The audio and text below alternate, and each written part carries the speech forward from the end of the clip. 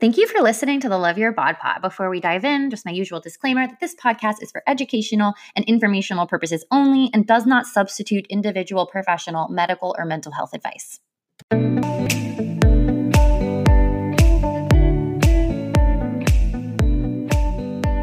Hello, and welcome back to the Love Your Bod Pod. I'm your host, Kara Corinne Selfelli. I'm Kara's Kitchen on Instagram, and I'm a certified holistic health coach, and I help men and women heal their relationship with food, make peace with food, make peace with their body, break free from binge eating, and just make food no big deal and help them feel really empowered in their own skin and help them be unapologetic about the way that they look. And it's the most incredible work I've ever done on planet Earth, and I'm so grateful for it. So thank you so much for being a part of it. Thank you.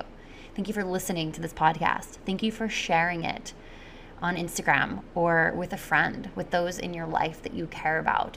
I'm so grateful to you and to be doing this work. I do not take this for granted. It is such an honor and a privilege to be able to speak to you and to be a contribution to you.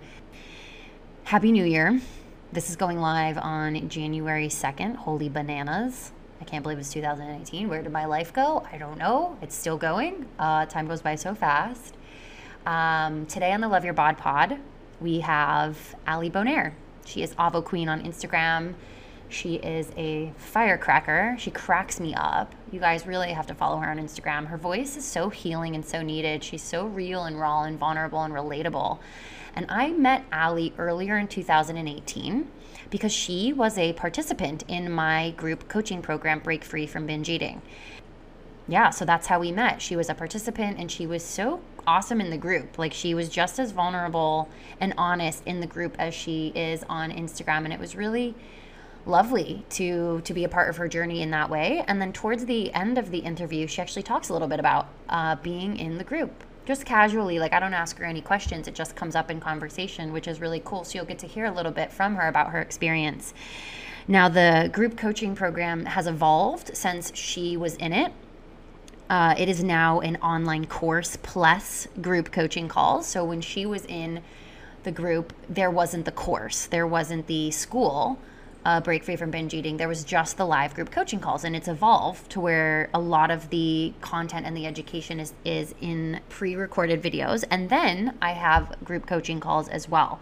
So it's a more robust group coaching program. There's a lot more that's included. The information is a lot more well-rounded. There's a lot more support and integration than it used to be. I'm really excited about the evolution of the course.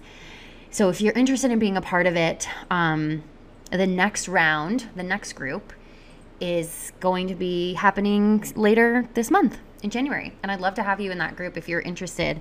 So be sure to get on the wait list. I cap it at 15 women. It's a very intimate group. So if you're at all interested, I encourage you to get on the wait list because I'm going to open doors to those on the wait list a week before I start announcing it publicly. So if you're at all interested about the group, I encourage you to get on that wait list. There's a link in my Instagram bio and in the show notes here on iTunes if that's where you listen to them. Without further ado, let's dive into the interview. Welcome back to the Love Your Bod Pod. Today we have an amazing guest with us. Her name is Ali, and she is a nutrition fiend, recipe developer, and above all, a foodie. After struggling for over 10 years with restrictive and binge eating, Ali was inspired to start Queen Foods, a wellness company with the aim of empowering women to reimagine their relationship with food and ultimately bring fun back into eating. She studied nutrition at UC Berkeley and can be found at Avo Queen and Queen & Co. Ali, thank you so much for being here. Thank you so much for having me. So before we kind of dive into a bunch of questions, congrats, by the way, on the launch of Pumpkin Spice. Like, I've watched you on Instagram stories and I know it's been cray-cray. You've been like pulling till like 1 a.m. So that is like pure entrepreneurial life. Like, you're giving people the inside view. Yeah. But I want to ask you a couple of little fun questions just to get started. I call it awkward first date questions. Okay. Love it. So I'm going to ask you a few and then you get to add one to the mix for the next guest. Ooh, okay. Cool. Okay. First one. When you were a kid, what did you want to be when you grew up? Oh, okay. So I really wanted to be, this is so weird, but I wanted to be a firefighter when I was like little, which is really bizarre. But then as I like, which is, I don't know, I wasn't even a tomboy, but I really liked like the shiny fire trucks. But then as I got older, I wanted to be in the medical field, like in some capacity. Never actually really wanted to be a dietitian, even though I went to school for nutrition. But I was thinking more pre-med and kind of along that route. Thank God I didn't, because I hate blood. I like pass out. I remember I like had to pretty much like take Xanax before my anatomy labs. And also I just hate sick people. So I think it was kind of more this like ego thing of like, ooh, I want to be a doctor and like a Mm. badass like female like boss, you know? Mm. So then I had like a quarter life crisis and I was like, I failed OChem. Like, why am I doing this? You know? And I hate sick people. So like, it doesn't really make sense. Yeah. Well, I love that you keep it real with yourself, that you were like, this was kind of like an ego driven thing and not like a passion or like a core or a deep sense of service. It was more of like, I'm Allie, I'm a doctor, like look out. I think it's really cool that you can keep it real. Yeah. Yeah. Well, and you get kind of sucked into that, like, you know, when you're younger and you like are floundering and you don't have a path. So for me, it was like, okay, like if I have this path, like this is, you know, because it's scary after you graduate. You're like, I don't have a job. I don't know what real life is. So that felt like more safe to me until I realized like I would really hate that. Yeah. Yeah. I totally understand. Okay. So if you could have the answer to any question, what would you ask? Oh my God. Oh, I love that. Okay. Mine would be like mine would be when I'm on my deathbed, what is my biggest regret? So then now I could like help to mitigate that, you know, or like do that.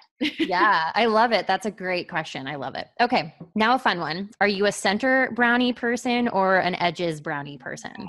Edges all the way. But like you have to get that, you have to have a big enough piece so it has a little center. Yeah. Okay. Okay. So kind of like a little bit of both. Yeah. Yeah. Yeah. I want my cake to eat it too. Cool, girl.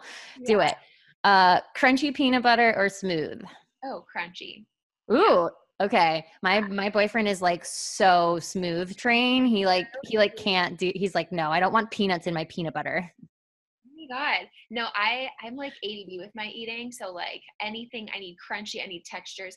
Actually, someone was saying that we should come out with a crunchy granola butter, which I don't really know how that would work without being soggy, but like we'll work on it. Maybe once we get acquired by like, you know, General Mills or something, you know. Yeah. Then you'll have more money for like R&D.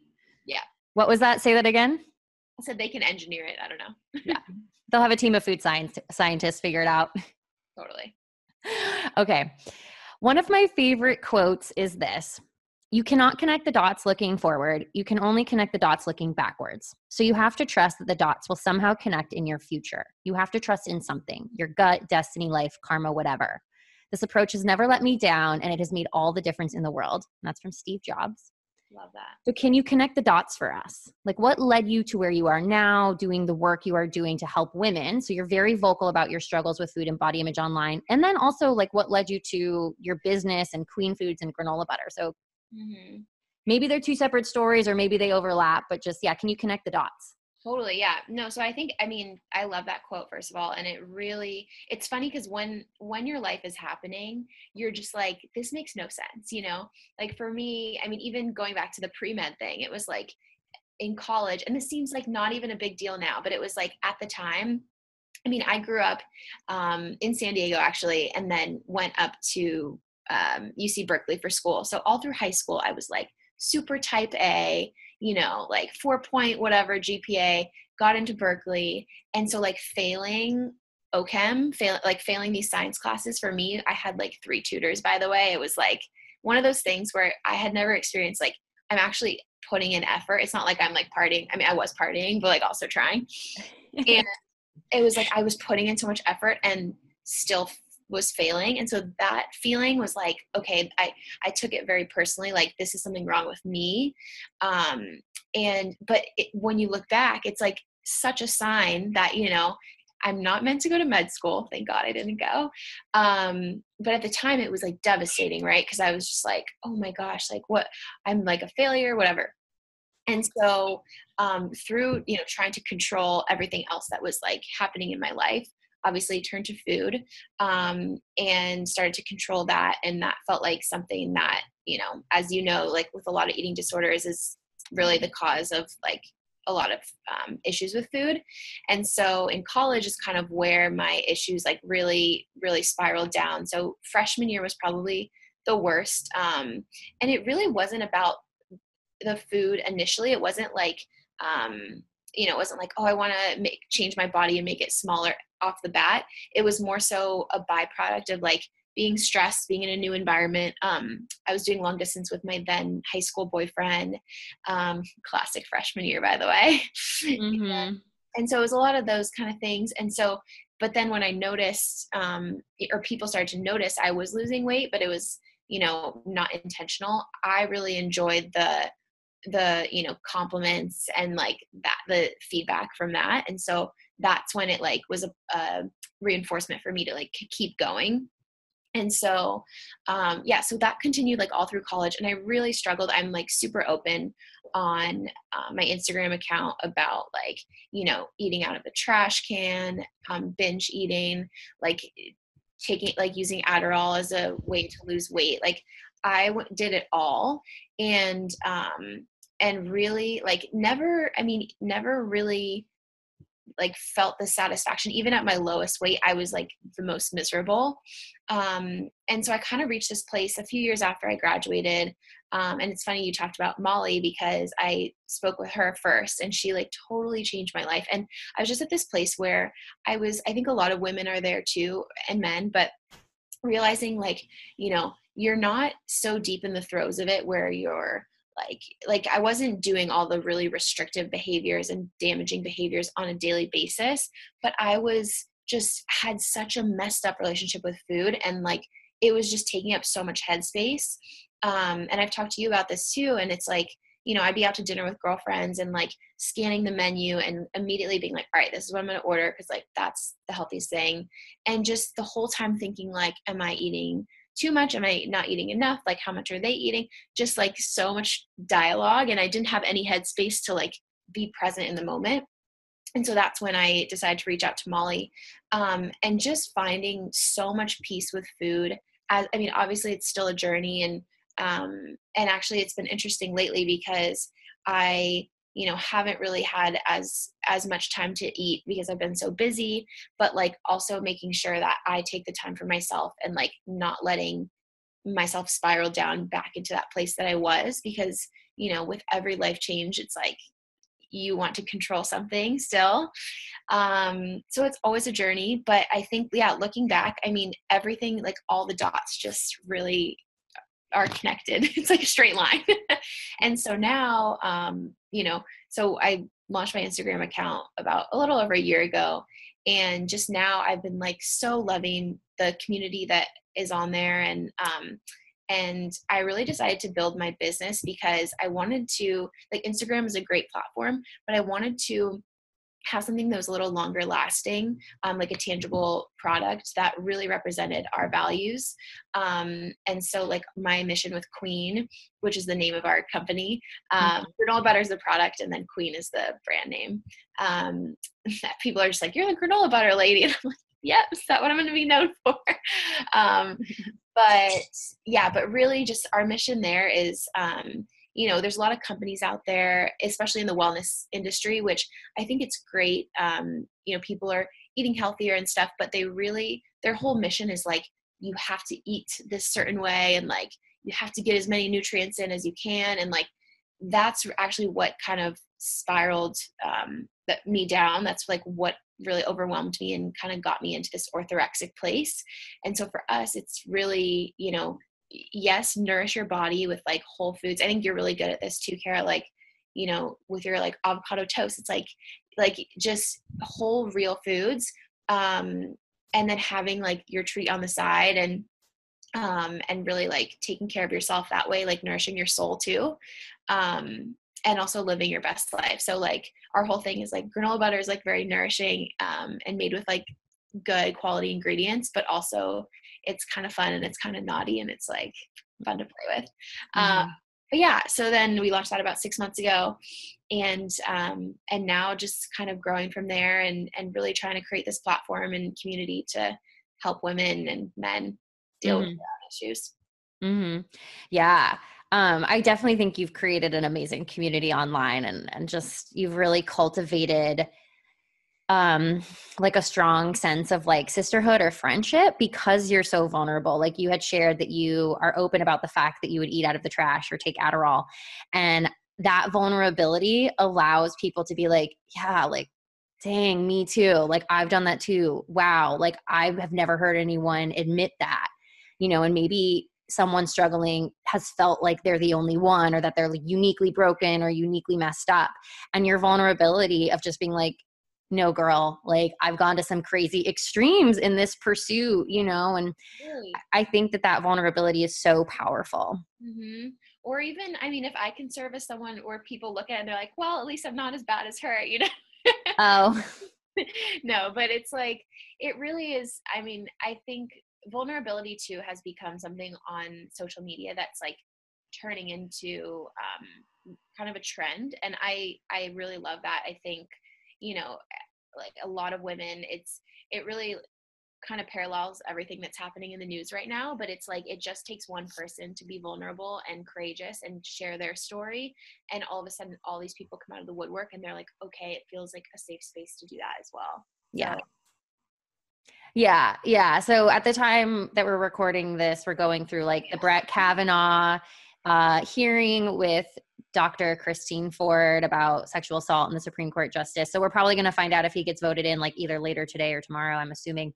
But yeah, like there's this uprising of women, particularly, um, who are just ready to raise their voices. And they're like, wow, I'm not alone.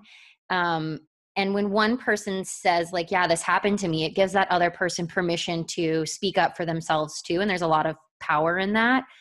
Um, so yeah, I mean, I just appreciate you speaking those things. And one of the things I wanted to like even talk to you about was like, I have done both of those things too. Like yeah. buying Adderall, taking Adderall to like not eat and to suppress my hunger, and like eating out of the trash can, like just like shit, like, But it's you're hard. also really good about, I feel like you're very vulnerable and vocal about that too. And on social media, it's tough because it really is, it's like a strange line between almost like turning people off by, I don't know, not turning people off, but I think when you're vulnerable, it makes people uncomfortable. And Mm, almost, yeah. And so you have to kind of build that trust with people. And because I don't know, I had some people message me and they were like, to be honest, like when you first posted that thing about the trash can, like I was kind of like, what is this girl talking about? Like eating out of the trash. And then they were like, and then I realized like I have definitely done that too. And so it's almost like doing it in a relatable way, which I think you do really well. thanks. Yeah. Yeah. Okay. So you had kind of talked about a little bit about how like there's a part of wellness culture that is helping people, right? Like teaching them about whole foods and honoring their body and nourishing their bodies. But you had also talked about how the obsession with healthful food was really triggering for you and kind of set you down this path of orthorexia. So, a common criticism that I hear from a lot of my peers in the anti-diet and recovery space is that wellness culture is the new diet culture. What do you say to that? What's your opinion? What's your POV? Mm-hmm. Yeah. Yeah, I think, I mean, with anything, well, first of all, I think it's great. Like I said earlier, my dad and my mom would never before have a kale salad with a side of quinoa. Like they were they had no food issues. Like maybe, my dad, because he was a huge triathlete. And so like, he's like, oh, if I notice I'm gaining like a couple pounds, he just would stop eating ice cream every night. Like he would do it like 5 times a week, like he's that type of very like wiry guy. And so for them, like food was just, it wasn't, they definitely like ate to live. They didn't live to eat. And so like, I don't know, the whole like wellness thing, I come home and it's like they have, like frozen like acai packets in their fridge and almond milk, and it's just like, it blows my mind. So I really love that part of the wellness industry. I think it's becoming a lot more accessible to more people. And I think even with, some of these bigger companies doing more wellness focused products, like a lot of people I know are kind of haters against like the bigger companies acquiring, like I know Coca-Cola acquired Suja Juice way back and stuff like that. But I think it does make it more reasonable financially for people. And so like whenever that happens, I'm a fan of that. But with anything, like you can take it too far. And I've had to unfollow people on Instagram because it really just, it stresses me out. And it's like, I think the stress will kill you faster than any GMO brownie ever will. So, so I think I've felt like a lot lighter, not even from a weight standpoint, but just mentally and physically less stressed when I'm just eating intuitively. And I'm drinking a green juice right now. I have one like almost every morning. Mm-hmm. And so but I do it because it makes me feel really good. Yeah.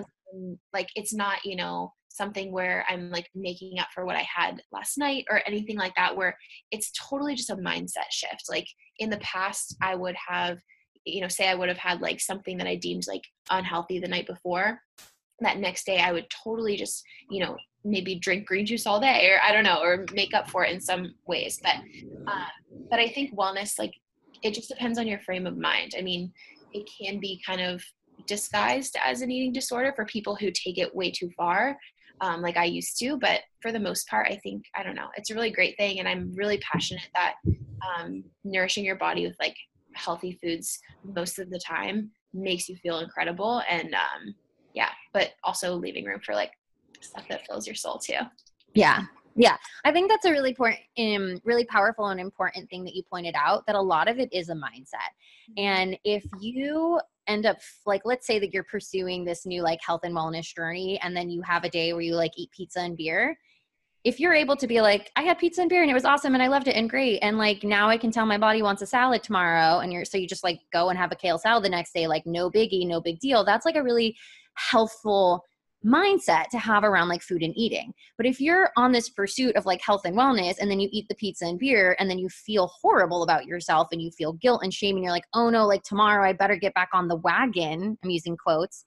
Totally. That's the mindset where it's going to be really triggering. And it's whenever you feel bad about yourself, like where you have a moral attachment or an emotional attachment to your way of eating, that's when you kind of are on that slippery slope, and it becomes really triggering, and you're setting yourself up for that disordered relationship with food, or that feeling of like, I'm being good or I'm being bad. And so I do agree with you a lot that there's a lot of really great things happening in the food industry. Like we definitely have a food system that has some aspects to it that I don't think are good for the planet, and they're not necessarily good for animals, and they're not always good for people consuming different types of foods.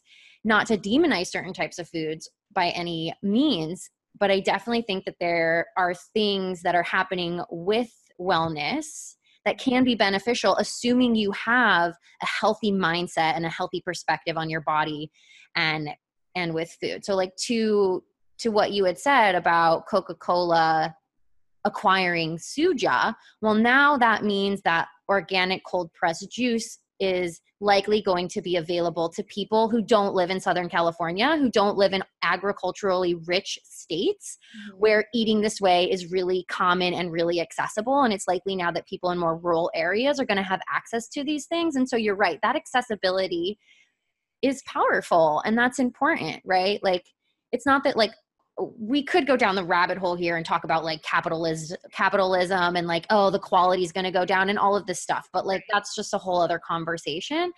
I really loved what you said. I do think that your mindset and your relationship with yourself and the food is truly where it's something that's empowering, or it's something that is problematic. Mm-hmm. Totally. Yeah. And I mean, we can even like along that same note, I used to be I was so many extremes. So I was very, obviously when I was in my disordered relationship, I was looking up every diet and the best thing to eat. And then in my recovery, I was very like anti-diet and, like all diets are terrible. And I think now I'm just at such a more balanced place where like with Whole30, for example, and like those type of programs, I think, you know, for some people who don't have any disordered past, like I think it's a great entry point for Americans who are just kind of like, they want guidelines a little bit, and it's like they feel like shit and they're eating the standard American diet and they don't know what to do or like how to help. So I think, like I said earlier, like wellness is becoming more widespread. Like I saw collagen at like Vital Proteins at CVS last night, and it's just it's at Costco too. Yeah, and I don't know. So stuff like that is kind of cool. I think we feel like wellness might be masking an eating disorder because we're in this tiny bubble where that definitely could happen. So I mean, yeah, it's just all, I guess, perspective as everything. Yeah. Yeah. I think that you can't look at it in a silo. I think that if you're just looking at the population of people with disordered eating and they're using health as a way to mask their disordered eating tendencies, or if they're gaining worth, like self-worth out of, oh, like I ate so good today, so I feel good about myself, that's obviously where it's problematic. So yes, if we're using wellness culture or like we're using our pursuit of health as a way to disguise our disordered eating tendencies, then yes, it's totally problematic. Yeah. And do I think that it's totally possible that someone does not have a disordered relationship with food, does not have poor body image, but just doesn't have that much education about health and nutrition and foods and knows that they're not physically feeling that great? Like they're sluggish, they're fatigued, like maybe they're not sleeping that well, maybe they have digestive issues, and they're like, okay, yeah, I'm going to try this Whole30 thing and give Whole Foods a shot. Maybe they're not used to cooking for themselves. Can they go about that in a very healthful way where they're not slipping into disordered eating tendencies or approaching it from the diet mentality? Mm-hmm. Absolutely. Right. Again, you can't look at it in a silo. I think extremes or black and whites are really problematic because there's a lot of grayscale. Totally. Yep. Live life in the gray, baby. Yeah, totally. So like there are totally people that can do Whole30 and have a great experience. And then there are totally people that can do Whole30 and it's just a diet to them and it's really triggering. Yes. Yeah.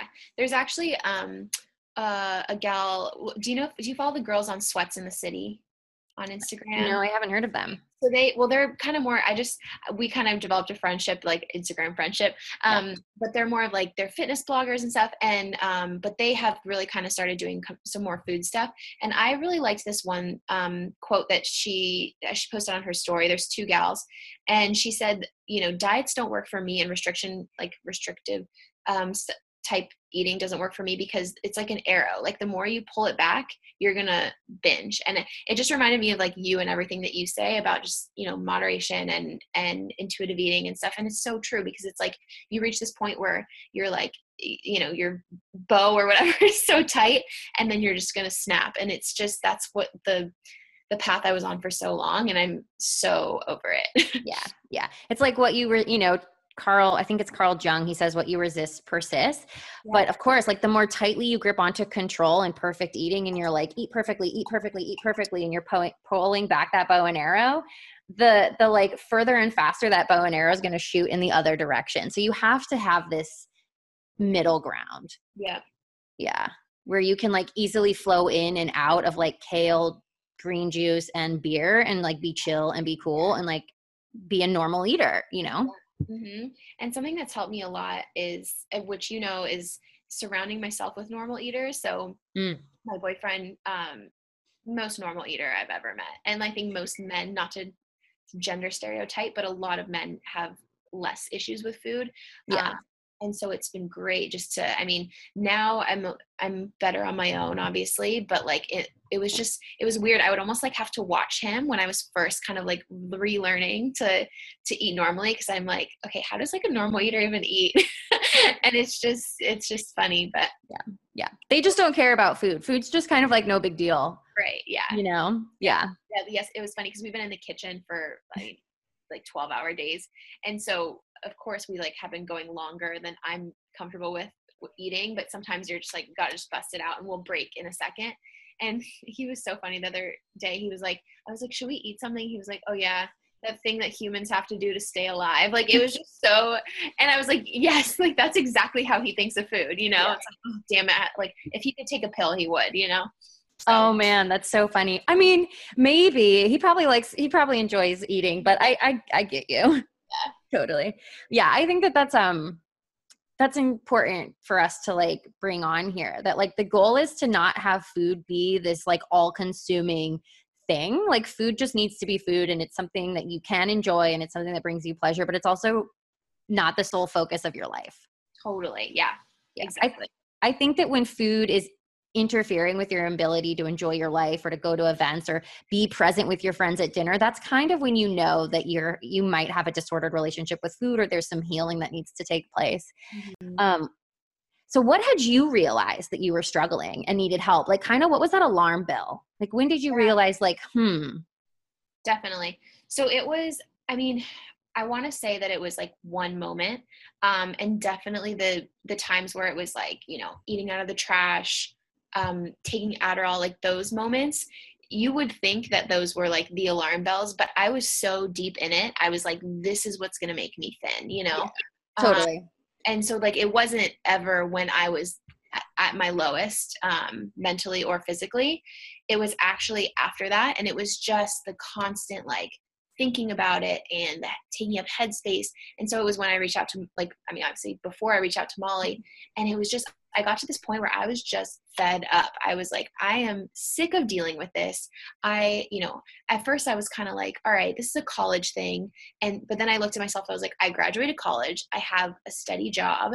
You know, I'm living in the city. I should be thriving right now. And mentally I'm not. And so it was kind of that realization of like, everything in my life is going really well. I don't need to like control anything, you know? So why am I still doing this? And I just realized like I needed the tools and I needed someone else to really help me get there. So that was it was like more of a buildup of a series of things rather than like one breaking point. Yeah. Yeah. I think that's probably pretty common. Mm-hmm. You know, I think that we probably will be realizing that like we've been struggling for a while, but maybe we make the decision in a moment of like, okay, I've had enough. I need help. Mm-hmm. But I definitely think there's a series of events. So for you, it was just realizing that it was taking over so much of your mental capacity. It was taking over so much brain space, and causing you stress and anxiety. And you were like, okay, I really want this to change. Totally.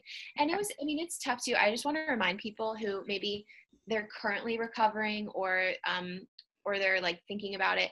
I mean, be really easy on yourself too, because I got really like, especially now, I know how good I feel around food in terms of just like lightness and like not as stressed about it.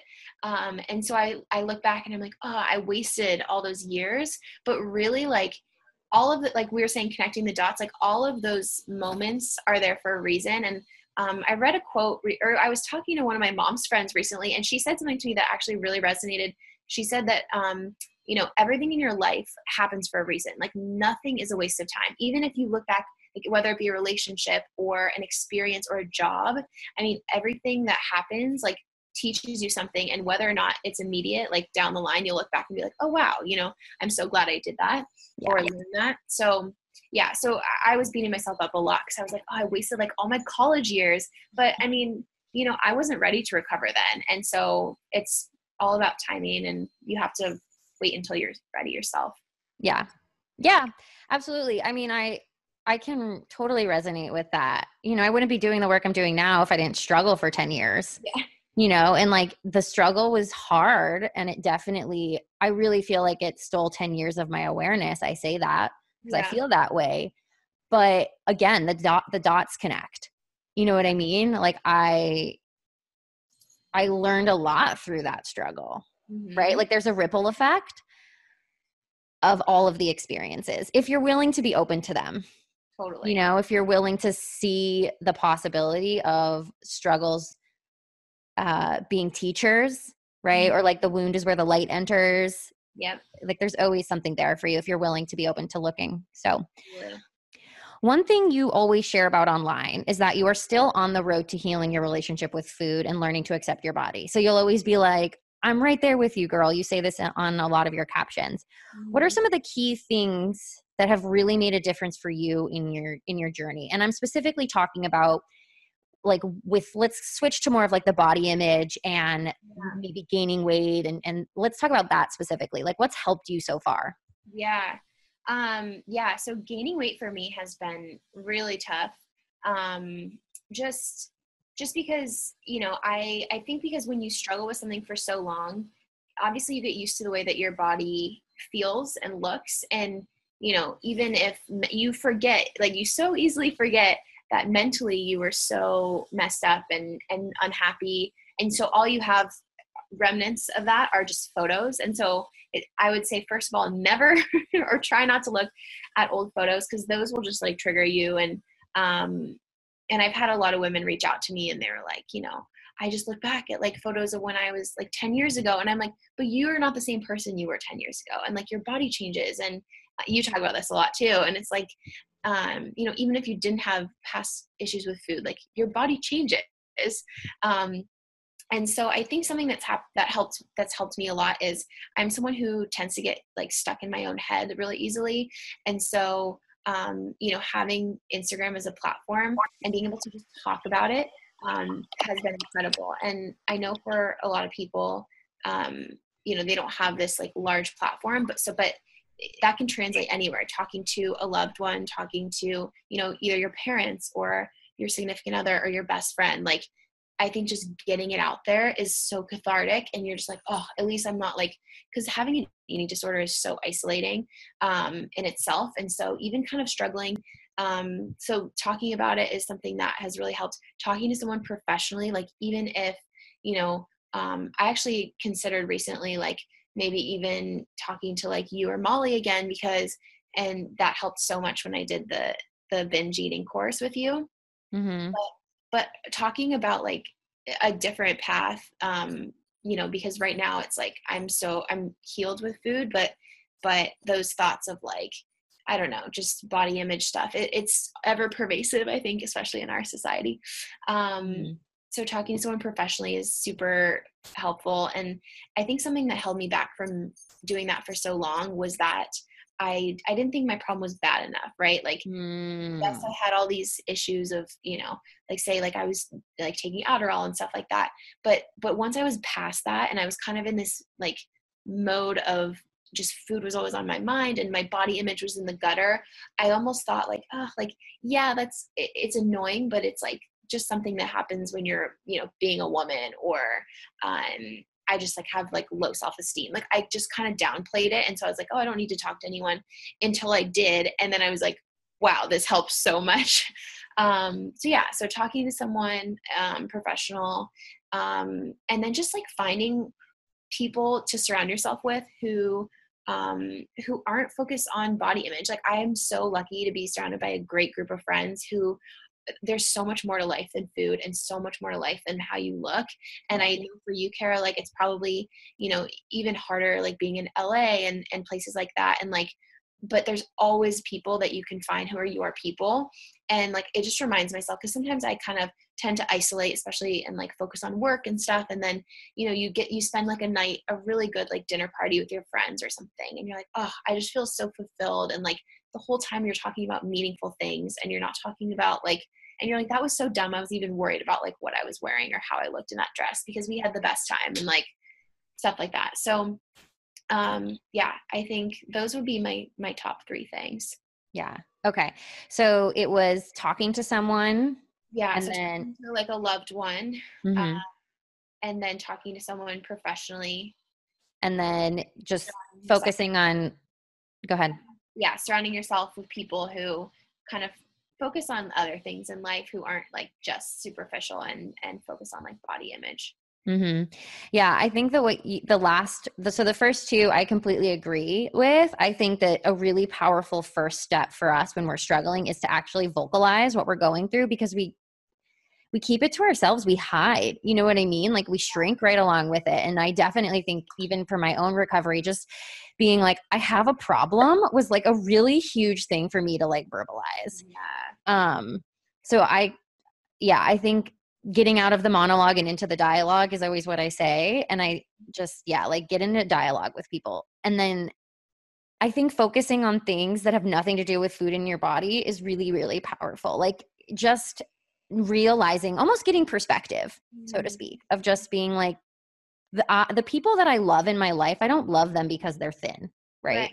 Yeah. So they probably don't love you because of the way you look either. Right. Yeah. Absolutely. And obviously, I mean, I know that, surrounding yourself with that is, some people may consider it like a distraction, and it is. Like, you have to really address the root issues too. But I'm saying, like, Sure. in the grand scheme of things, like, I've even noticed with my Instagram account, like, I've started posting less food because it's just like not that interesting to me anymore. And like, I have so much else going on that like really lights me up right now, like my business and helping others with like their body image.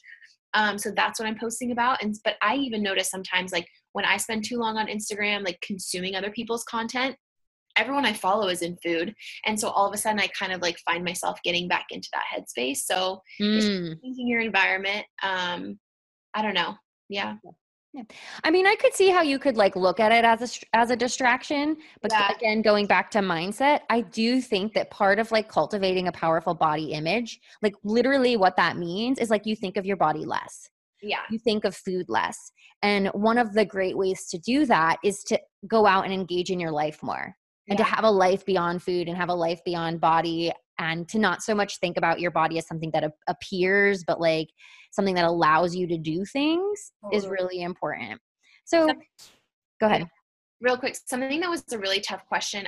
I don't know, I think you had us like answer it in one of your courses, but it was like, if you didn't have an eating disorder, or if you didn't think about food all the time, like what would you think about? And like, what are Mm. your passions outside of food and healthy eating? And that for me was actually a really tough question. And it being a tough question opened my eyes to like, okay, this is all I'm fixated on right now. Yeah. Yeah. And so finding something beyond that has helped a lot too. Yeah, I love that you said that. And yeah, that definitely, I mean, I'm certain, I'm not certain, but I'm pretty sure that came from me, because it's definitely Yeah. something that I ask all of the women that I work with. And it's a part of my group coaching program, which you were a part of. And it's also in my Break Free online course. And it's just like, what's a larger possibility for your life? Like, so the quote that I think I probably told you in the course or in the group was, we don't need to solve our problems. We only need to find problems bigger than ourselves. The antidote to self-consciousness is not self-improvement, but other consciousness.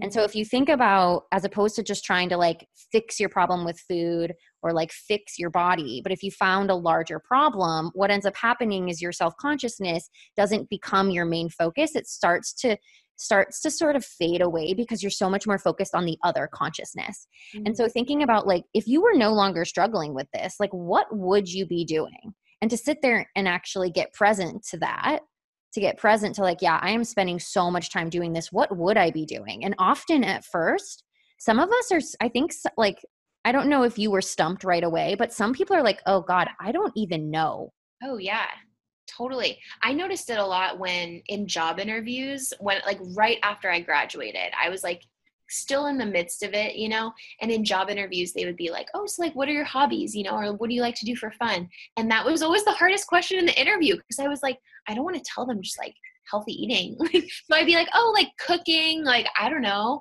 And that, yeah, so that was kind of eye opening for me too. I was like, okay, I need to expand my, yeah. Yeah. Yeah. I mean, I relate to that too. Like, I actually think one of the things that helped me at my time of recovery was actually to ask myself that question Yeah. of just like, this can't be what my life's about. Like, there has to be more for me. My life has to be more than just this struggle with food. Totally. Yeah. You know? Yeah. So when you were thinking about that question, looking back of like, gosh, what would I be doing with my time if I wasn't devoting so much to food in my body? What were some of the things that were coming to mind for you? And like, what were you like, wow, like I could be devoting so much more time to my business or so much more time to my job or to the people in my life. Like, what were some of the things for you that were there? Totally. Yeah, definitely the business. My friends, I think my friends, it made me really sad at first, because it made me realize, so much of my time had been in my head about things. And like, yes, physically I was there. I was really lucky to have a great group of gals in college, and we did a ton socially. So I was never, um, I was at all these social events, but mentally I wasn't there. And, I was always thinking Mm, about like, oh, did I eat too much before that? Or "Oh, I'm going to have to, run this off in the morning," especially because college comes with like so much drinking and so much partying and living life and really having fun. And so, you know, trying to be that like fun yes girl, but then also at the same time, like internally being really stressed out about it, and knowing that the next day I was going to like kick my own ass because of that. Mm. So that was kind of like the first thing was like, I thought of was, had this not been an issue, I would have still probably done the same things, but would have just been 100% there mentally. And it's kind of crazy too, because a lot of my friends, when they first found out, they were like, oh my God, we had no idea. Like, I'm a pretty good actress, you know? You're like, if I do say so myself. And so they were like, we had no idea. And like, especially girlfriends that, you know, I lived with in college for years. And so that's what I mean when I say it's like super isolating. And it really is something that, you know, which makes it harder, because if someone had known and, you know, they would have been able to help me, where like, it's almost worse that people didn't know because I'm just struggling with it myself. Mm-hmm. Yeah. Jessica Tomasi was on episode 4, and she says that your mind is your body. So if your body's somewhere, but your mind's not, you're not really there. And I would maybe reword it a little bit and say that your mind is not your body. And so when your body's somewhere, but your mind is somewhere else, you're where your mind is, not your body, because they're not the same thing. But I think either way, it's like we're kind of trying to get the same message across. 100%.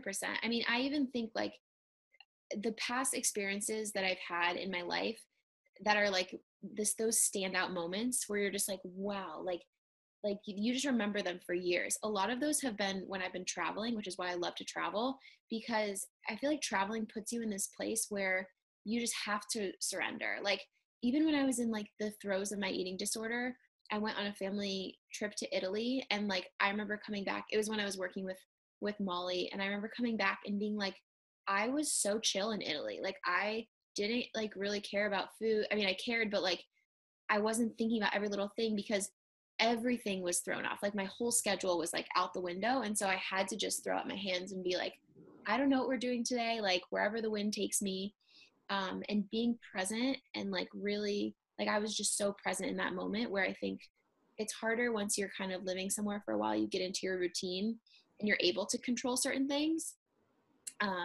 So yeah, I would just say like the moments in my life that have been the most incredible are when I'm like 100% there and present with what I'm doing. Yeah. Yeah. That's beautiful. I totally agree. Okay. We're getting towards the end. So we have a couple of last questions and we'll wrap this up. Why do you think so many women struggle with dieting and eating disorders? This is, I could take a lot of different angles with this. I mean, honestly, I think it's just the way our society is built. I mean, even thinking about, you know, like Disney princesses growing up, like Ursula being, you know, the evil octopus, or whatever she was. I don't even know if she was an animal. I think she was an octopus. Yeah. And she's just like large and bigger. Yes. Yeah. And like, or like, even if you look at like sitcoms or funny movies, it's like, you know, I know Amy Schumer talks a lot about this, like being like, it's always like the like fat funny friend is like the one who's like never gets the guy. And it's just, there's little things that if you look back, it's like, wow, that's really messed up. And so you grow up with this as a little girl, and like, you know, saying like, I don't know, I even was, I don't know if you said this or I was reading an article about it, but like how with like, we should stop telling little girls that they look pretty. You know, there's so much more than just like, because when you see a little girl, you're like, oh, I love your dress. Like, you look so pretty. And like, that's the first thing you say. Yeah. And it's just natural to us. And I do it too. You know, like I see my little nieces and I'm like, oh, I love your hair, you know, and you comment about their appearance, even when they're like 6 years old. So building women up and saying, you know, like, you're strong, you're powerful, and you are so much more than how you look. I think that's changing for the better now. But yeah, I would just say like, I mean, our society is just built in that way. And like, I mean, the diet industry is like billions of dollars, and it's just built on people's insecurities and how they feel, like don't feel great about their bodies. And it's always kind of drilling into your mind like that you need to change something about yourself. Yeah. And I'm all about self-improvement. I just, you know, I think that there's other things about yourself you can improve before just your physical appearance. Yeah. Yeah. I think that what you said is really powerful. And I've been hearing that a lot too. Just a lot of places about how continuing to we reinforce the narrative when all we do is compliment women or little girls on the way that they look, that we just reinforce that narrative that how they look is the most important thing. And that eventually leads us to dieting. And, you know, the statistics say that 1 out of 4 dieters develop an eating disorder, and a lot of us start dieting right before puberty. So yeah, I definitely think the culture is a huge part of it.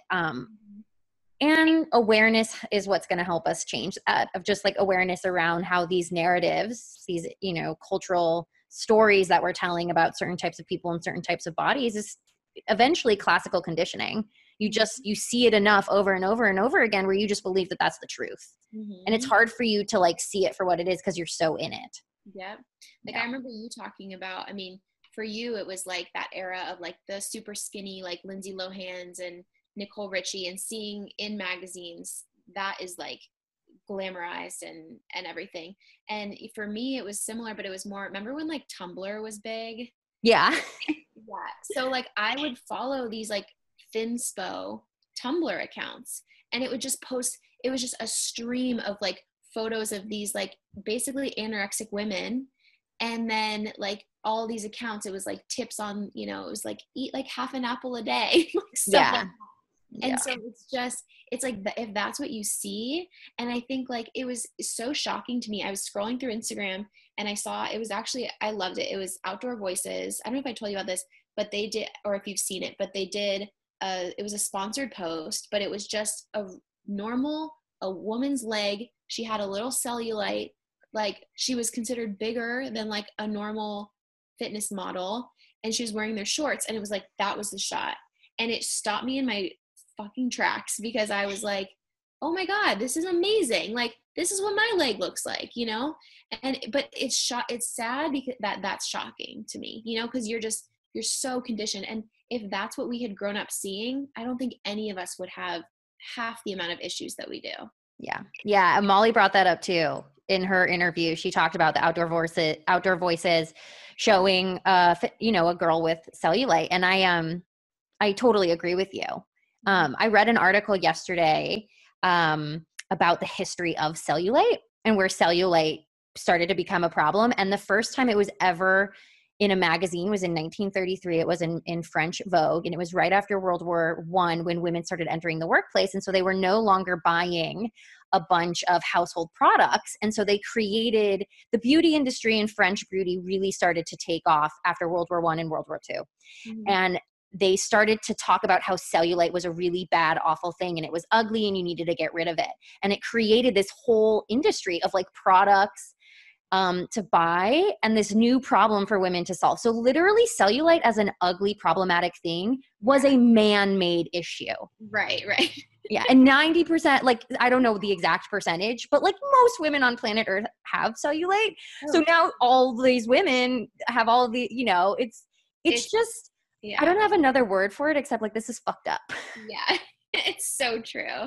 Well, and it's so funny because it's all like going back to the whole thing of perception. It's all about perception. Like, and I think in your course, you were talking about there's societies where being big is beautiful, and like women will die because they try to stuff themselves with food, because the bigger you are, the more beautiful and powerful you are. And like, it's just all perception. And so how you perceive yourself is really everything. Yeah. Yeah.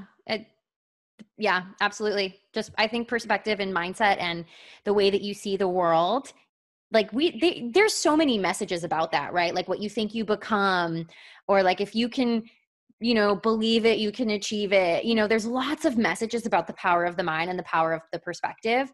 And I just really think that it's very, very true, right? Like, and the most basic level, it's like glass half full, glass half empty, right? Like perspective is very powerful. Perspective is your life. I even thought about that this morning. So I was walking on the beach, and moving to the beach for me has been something. So this is my parents' condo, and I grew up coming here like every summer.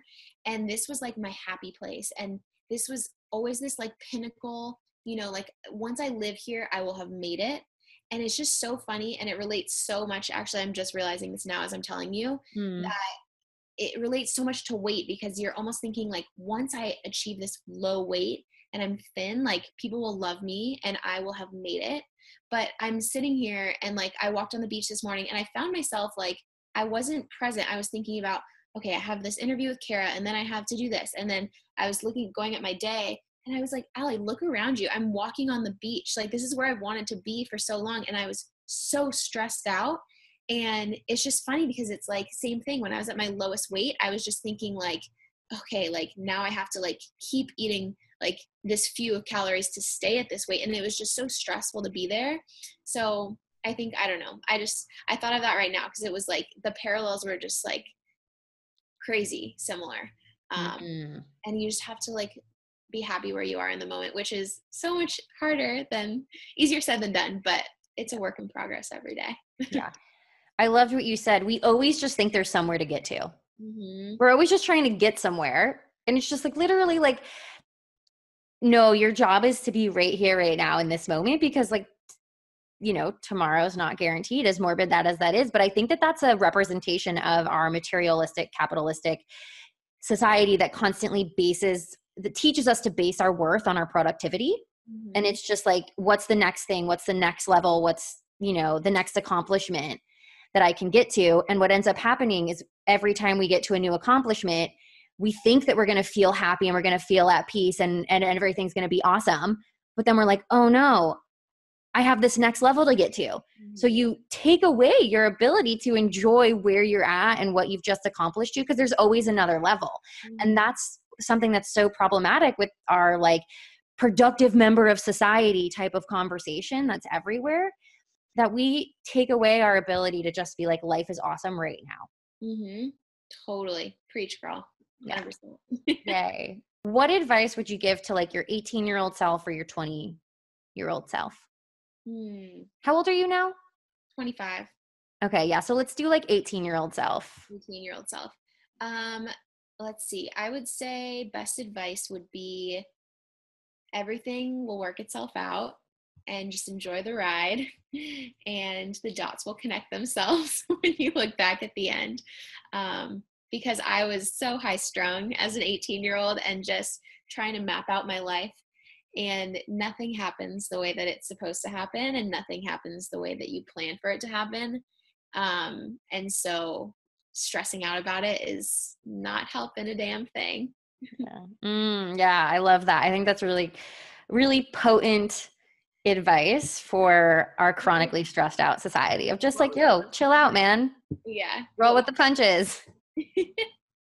Okay. Allie, thank you so much for being here. I just want to acknowledge you for your vulnerability with all of the women. You've helped so many women with your voice and with your story. And I just think you're a kicking ass being an entrepreneur and creating this product that has a really powerful mission and purpose behind it. I think it is so cool. And I know you're an inspiration to so many. You are an inspiration to me. I respect you. I appreciate you. Thank you. Thank you. Thank you so much for having me. Yeah, it was so great to chat. Thanks. Awesome. Bye. And that's our show. I hope you guys got so much out of the interview with Allie. I hope you love her as much as I do. She's so awesome. Really, go follow her on Instagram. You won't be upset that you did. And I wanted to thank you guys also for reaching out to me on Instagram and for sharing the podcast. This past week, I'm not sure like what cosmic magic was happening within the universe, but more of you reached out to me about my podcast or shared it on Instagram this past week than at any point since I've been recording it. And it makes me so happy. It means so much to me. Like I don't think I can actually articulate effectively how much it means to me, except by saying it means a lot to me. If what I share on here wasn't beneficial to you, if it wasn't helping you, if it wasn't making a difference in your life, it would just be me talking into space and it wouldn't really mean anything. And it wouldn't inspire me to keep sharing. So knowing that this makes a difference for you is so important to me. So thank you for sharing it on Instagram. And if you haven't shared it yet, please do so or share it with a friend. Leave a ratings and review on iTunes. That is the most helpful thing that you can do if this podcast has made a difference for you is to share it and to leave a ratings and review. That's really what helps it grow. And it really is what inspires me to continue to create the content, to take the time to put this podcast out here. and to share all of the messages of the guests and my own message with you. So please, pretty please, keep sharing, keep listening, leave a review if you haven't. Happy New Year. I love you all so, so much, and I will see you next week and on Instagram. Bye.